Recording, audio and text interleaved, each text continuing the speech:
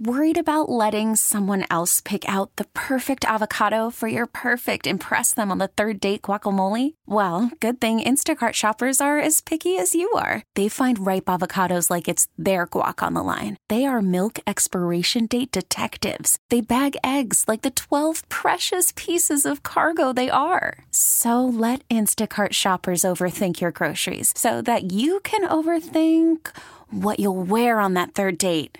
Download the Instacart app to get free delivery on your first 3 orders while supplies last. Minimum $10 per order. Additional terms apply.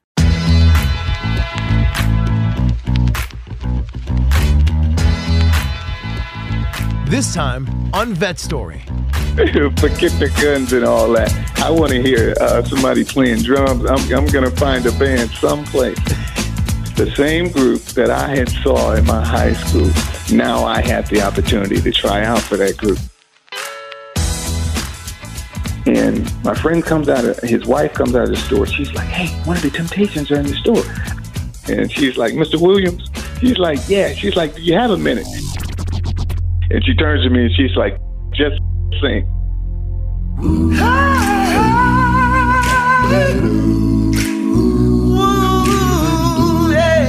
You know, I probably was conceived to one of these records. Every guy on this stage I know could sing circles around me, could dance circles around me. Do you take a chance on yourself or do you continue your career with the military? Just give me that one shot and, hey, you make it or you break it. Welcome to Vet Story. I'm your host, Phil Briggs, and today we're going to talk about the interesting intersection of veterans and music. I recently had a chance to talk to Air Force veteran Terry Weeks, and he told me how he went from this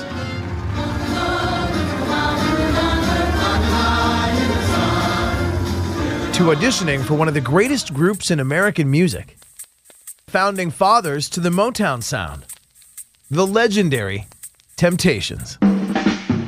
I know you want to leave me, but I refuse to let you go. If I have to beg, plead for your sympathy, I don't mind, 'cause you mean that much to me. Ain't you proud to beg? And you know it. Please don't leave me, girl. What's going on, Terry? Thanks for coming on Vet Story. Hey, how you going, Phil? Thanks for having me. Always good to have a fellow veteran who's gone on to such great success, and we're going to take a little walk down history lane here with you, but I'm eager to find out more about you because when I had heard that the Temptations have a U.S. Air Force veteran as part of their lineup, I was like, what? I have to hear this story. Of course, when we're riding the bus, we have to swap stories for sure. Now, before we get to the Motown side of the story, let's start.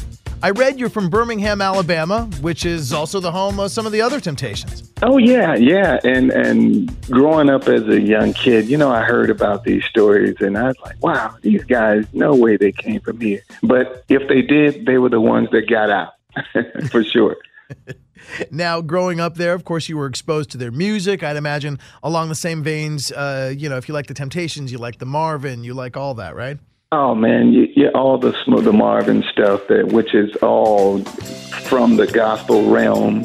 You know, it all was derived from that and just went into rock. It went into R&B. It just went into everything.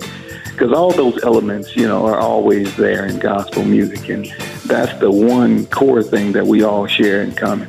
Had you done gospel or did you sing with the church coming up as a kid? Very little. I was basically a bass guitar. That was my thing. I wanted to be a musician. Didn't care about singing at all. And just purely by chance, a group that I was playing with, gospel group, one of the singers was always late or he never showed up to rehearsal. So I told the guys, I said, hey, you know, I could do what he did. I said, you know, I know the song. I said, I'm not a singer or anything. I said, but I could play it. And I could cover his part. So we went through rehearsals, and everything went well. So I guess the following week, I come back to rehearsal, and there's a bass player there, and I'm looking a little strange. I'm like, hey, what's up? And they're like, dude, we want you to sing. We got a new bass player. We want you to sing. And I was like, dude, I'm not a singer. So I quit the group. Yeah. That's my intro into singing. That's really how I started singing, purely by chance. And it sounded to me like the way your band worked was in some ways similar to the military. Like you might not always know what's going on until you get there, and then your commanding officer just says, hey. And unbeknownst to me, I guess I was a better singer than bass player. Right on. Now, your career as an amateur musician was relatively short-lived, and you ended up joining the Air Force. How did that happen? The weird story is that at my high school, the Air Force band came to my school, and I had no idea that this was an actual job in the military. So when the band got through performing, I spoke to one of the guys that was in the band, and I said, hey, how does this work? He said, well, we're actually enlisted guys, and we try out for the band, and this is our actual job. And I said, you mean to tell me I could enlist, and if I tried out as a singer, that would be my actual job? And he's like, yeah. I said, oh, dude, I'm in. Man, I couldn't wait to get to a recruiter. I went down to a recruiter's office, and I was like, dude, I'll sign up for whatever job, but I know where I'm going to end up because that's where I want to go. And ironically, I enlisted fresh out of high school. I actually joined my junior year of high school. I knew exactly what I was going to do. Joined the military, left right out of high school. Tried out at the local, talent contest on the base, and went from base level and won, and went to the next level. And then, lo and behold, there was a group called Tops in Blue, the same group that I had saw in my high school. Now I had the opportunity to try out for that group. I actually tried out. I made the group. I'm sitting there pinching myself like, wow, I have come full circle. Actually seeing the one thing that encouraged me to go into the military to pursue, and here I am doing that very thing a few years later. So it was big for me, and it gave me a lot of confidence going forward. That's amazing. That's his awesome story. And I've got a colleague here that was also a musical performer, and he was with the Navy, and he toured the world doing something very similar. I have to wonder that first day, though, of tryouts, or when you're at the recruiter's office even. There's guys there like showing how many push-ups they can do. There's other guys talking about how, what a good marksman they are. And then, there you are going, just my imagination. Right. I'm like, dude, Running away with me. Forget the guns and all that. I want to hear somebody playing drums. I'm going to find a band someplace.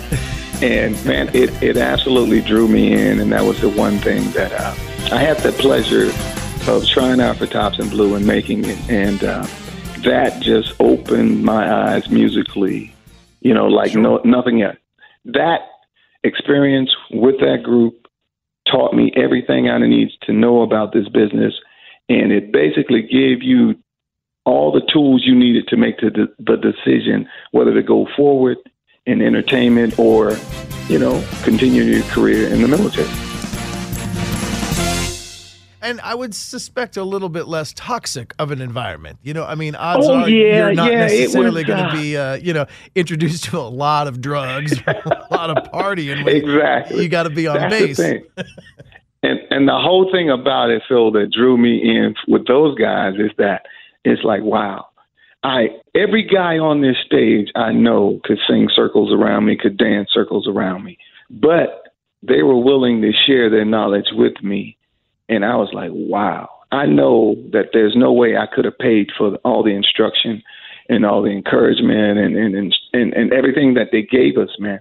There was no way I could have paid for that in the outside world. Now, speaking of the outside world, what was going on in the outside world while you were serving? You weren't in the Vietnam era. You would have been after that, right? It was early 80s, 82 through to 1990. When I came in, I was just getting out when Desert Storm hit. I just missed Desert Storm by a few months.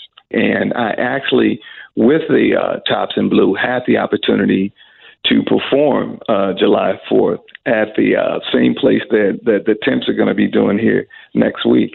And that was so rewarding for me. I did it as a military member, and now I'm going back and doing it as a civilian member. Man, I couldn't be more delighted with that. I couldn't have planned it and saw it through in no way. But I'm so happy about that.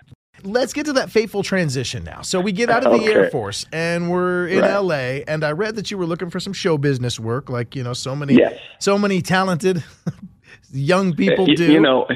Here I am. I come with my dream, like all the other millions of people who come to California. Right. And Phil, I promise you, it was less than a week. I know that 4 or 5 days we're there. 2 of my friends were sightseeing. We're up on Hollywood Boulevard walking around.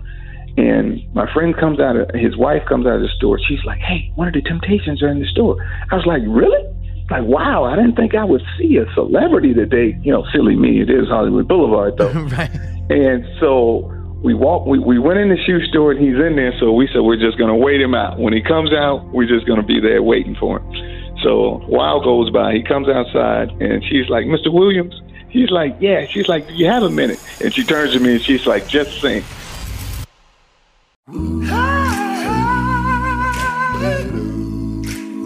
And I started singing something, some Donny Hathaway tune. I forget whether he was one of my favorite singers. So I go into it, and Mr. Williams stops. He looks at me. He's like, okay. And he says, so what are you doing here? You here working? I said, no, I'm still in the military. I said, I'm debating whether or not to get out and pursue this, as a career and try this and see where I can go with it. And he said, really? He said, well, look, let's exchange numbers. We exchanged numbers. So we did sightseeing thing and went to Venice Beach and other places later that day. Got home that evening, and he had called and left 2 messages. Now, this was back when answering machines were the thing. So here it is. You got 3 grown adults sitting here looking at the answering machine like it's a specimen from space. You're like, what do? We playing the message over and over. I was like, well, he did say call him, and I had his number. I was like, wow. Okay, so we had to get our speech together. I was like, what do I say? Well, she was like, just call. So I finally called. I'd start talking to him. Come to find out, his wife that he's with was from Birmingham. I said, you got to be kidding me, man. And we started talking about that and started to say, well, him and his wife, I knew some of the same people. And he said, look, forget all that. He said, look, man, he said, I like what I heard. I'm interested. I want to sign you to my production company, and we can see if we can get you signed and see what we can see. I said, dude, slow down. Are you kidding me? I said, but you only heard the little bit. He said, look, I know what I heard. This is what I do. I've done this all my life. I'm interested. If you are. I said, well, put the contract together, and we'll see we'll go from there. And just what he said he was going to do, not maybe a month or 2 later, he sends the contract. Everything's on the up and up. And I only had, I think, about 30 days left, and I decided, I said, hey, well, I'm out of here, guys. Said goodbye. And, you get the speeches like, yeah, weeks, we know you'll be back in 6 months. And I'm like, dude, I'm out of here. Wherever I am, it won't be back here. I said, I've made this decision. I said, I got to see it through now. And said goodbye to those guys and went forward. Here we are. There had to be people on that base that were like, man, that boy has got the best look. That Airman Weeks. The crazy part was that years later, when I was with the Temps, we had the opportunity to go back there and perform there in the city, and you wouldn't believe it. There were about 4 or 5 of the guys that I was stationed with that were still there. Man, they came out with their families, and you talking about one of the most emotional times. I mean, those guys, they was like, dude, we know we said you would be back, but we didn't know you would come back this way. And I was like, man, I didn't know it either. I said, but I knew I had to try. And I said, everything you guys said to me helped motivate me, helped get me to this point. And I thanked them, man, and I was so happy that they got a chance to see that. Outstanding. And we had another run of good luck, too, because as I've read your bio here, of course, you're working with a group now. He got you in like a development group or as many record labels do. They put together acts and they try to see, which can get some record charting action and which can make some success. And he's got a lot of horses in the stable, so to speak, and some of them run and some of them don't. Absolutely. You got called up to do a fill-in or something with the Temptations. What was that like? Yeah. The thing was, I was still working on my project. I had a group, 3-member trio, and I was working on my project. And O asked me, he said, "Hey, look, man, we really need somebody out here to fill that harmony." He said, "I know you can do it." He said, "The guys all know you. They're comfortable with you." And I had been in the studio and done work with the guys before also. So I was familiar with everyone. So I came out and I sang in the wings for which was supposed to be a month, and it turned into 10 months. And while I was out, my group wasn't doing anything, and we ended up splitting up. And O turned to me after that 10 months, and he said, "Look, man, he said, we're auditioning cats as we speak. He said, I'm asking you to stay on." He said, "But," he said, "can you dance?" I was like, "Dude, can I dance?" I'm built for this. I mean, it's not something I envisioned seeing myself doing. I said, "But I can feel that peg. I can definitely feel that peg for you." And he's like, "Really?" I said, "We're talking." I said, let's put the pedal to it. Let's do it and see what happens." And he said, "Okay." We went forward, and hey, man, like I told him, all I need is the opportunity. That's all I've ever asked for in life and doing anything. Just give me that one shot, and hey, you make it or you break it. I can live with that. That's and awesome. Hey, man, I went in, did my thing, and it did help that the guys already knew me. They were familiar with me. And they were like, "Wow, we didn't know you could dance." I was like, "Well, you didn't ask." I said, "But hey, let's do it." So, and it's been such that Tops in Blue experience basically set me up for this, man. It was a cakewalk because I was familiar with everything that required to fill that position. So basically, Tops in Blue definitely set me up for this perfect situation that fell in my lap. And I tell people, I said, I in no way will ever say to you that talent got me here. I said a whole lot of luck, knowing certain people and making the right moves. I said all the stars were aligned and everything for me in that aspect. And I realize it, and I'm taking full advantage of it. Now, I understand they had to bend one little rule, though, to get you in. Yeah. Because you could sing and you could dance, but there was one thing Right. You just can't fake. And what was that? I wasn't tall enough. I just wasn't tall enough. So we fixed that by adding a couple of inches to the heel. And that got me up to par because, I'm standing around all these 6-footers, and that's what the group calls for. And I was like, wow. But it was funny for me because, I mean, even in sports, everything I had pursued in my life, I'd always been told, "Well, we don't think you can do it." And I was like, I've always heard that. I don't mind that because I know what I can do. And I said, "Look, just give me the shot and we'll be okay." All right. In addition to asking for your shot, I read that you also asked about the age difference. You asked Mr. Otis Williams about the significant generational difference between you guys. I was born in 1963, and I'm always talking to Mr. Williams and joking with him that I said, "Dude, I probably was conceived to one of these records, and here I am singing on stage with you." I said, "Man, that's got to be crazy for you." I got sunshine on a cloudy day. And he was like, "Look," he said, "Man, when we were coming up, we were teenagers. We were living a dream. We had no idea that we would have the impact on the world that they have today." First of all, thank you. I love that picture you just painted. That is awesome. Now, you've gone on to pick up some accolades of your own. You've gone on to win a Grammy with this variation of the Temptations. Yep, we did. And I'm standing there like, dude, it's like, come on, this is ridiculous now.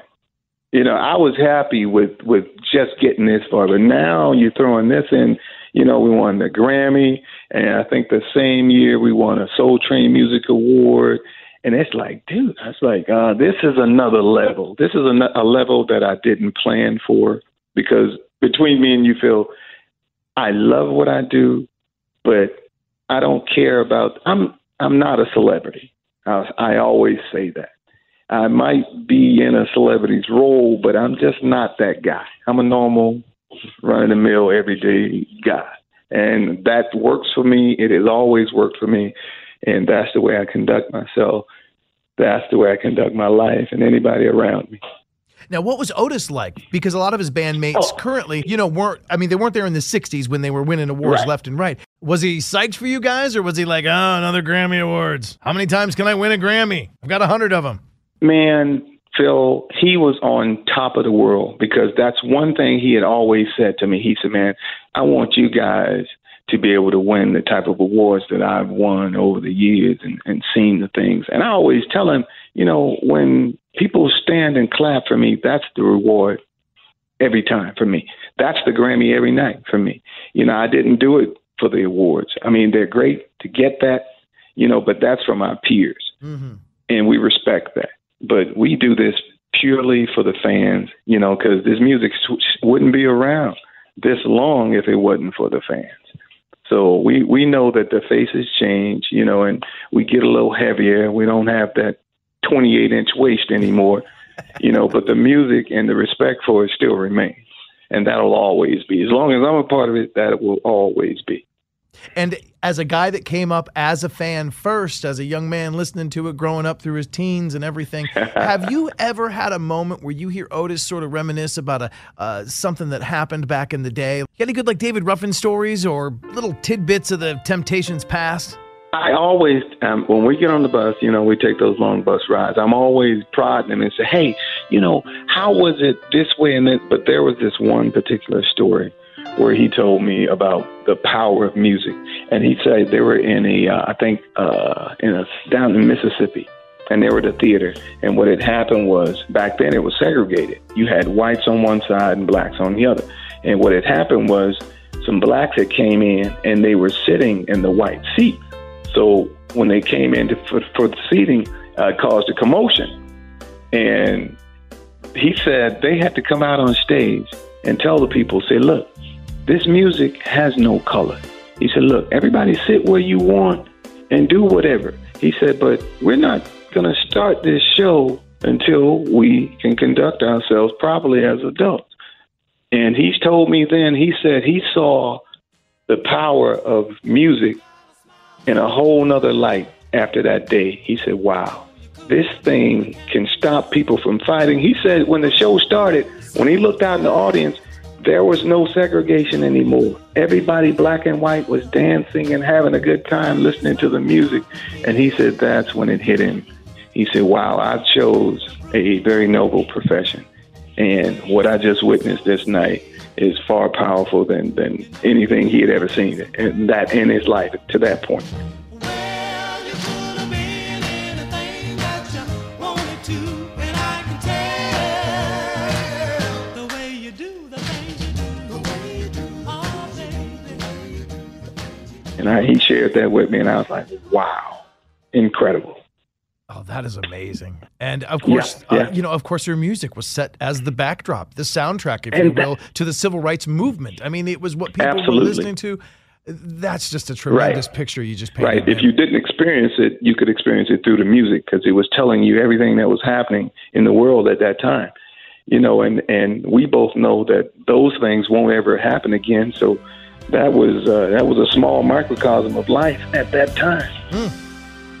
I would ask what's next, Terry, but it seems like all your dreams have come true. I mean, are you going to be on the moon next? Or, I mean, what is going to go on? The thing is, what we're doing right now, and we refer to it as we're caretakers now.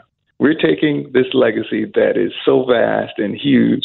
We're just adding to it, and it's just extending the life and exposing a whole nother generation to it. Because, man, Phil, that sometimes we look in the audience, and you got 4 generations that are listening to the same type of music, and it's very rare that can happen in this day and age. So true. Well, I thank you for everything. I thank you for the music first and foremost, but it is really inspiring to know that you're a fellow veteran just like I am, and our greatest days can be ahead of us. Any advice to somebody coming up that might think they got a talent, ability, and they want to get out of the military and pursue it? All you got to do is real simple. If you believe in yourself, you can accomplish whatever. And hey, people around you will say and do all sorts of things, but that self-belief it'll maintain you, and it'll catapult you to where you want to go. It absolutely will. Terry, an absolute pleasure talking to you. I look forward to seeing you guys for the Capitol Fourth in Absolutely. Washington, D.C. Your reunion. Thanks, Phil. Your return to D.C., if you will. We look forward to seeing you again, man. Oh, yes, I do. I look forward to it. And thank you for your service today and every day. Now, you can see Terry alongside Temptations original member Otis Williams as they tour the country all summer long. They'll even be part of one of the nation's largest 4th of July celebrations in Washington, D.C. The nationally televised special on PBS, A Capitol Fourth. There, they'll play alongside acts like the Beach Boys and Jimmy Buffett. Special thanks to PBS and Terry Weeks for making the time to talk to us. And we want to thank the Temptations for over 50 years of incredible music. I'm Phil Briggs, and I'll talk to you again on another episode of Vet Story. And you can find all the episodes at connectingvets.com.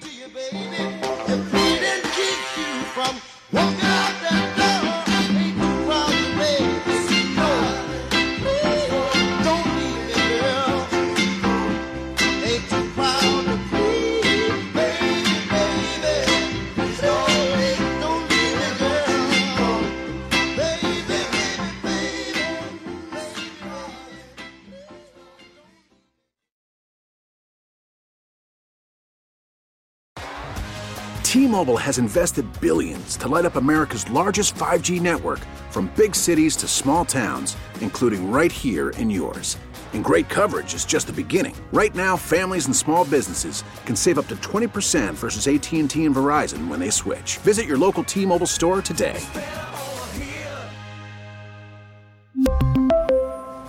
Plan savings with 3 lines of T-Mobile Essentials versus comparable available plans. Plan features and taxes and fees may vary.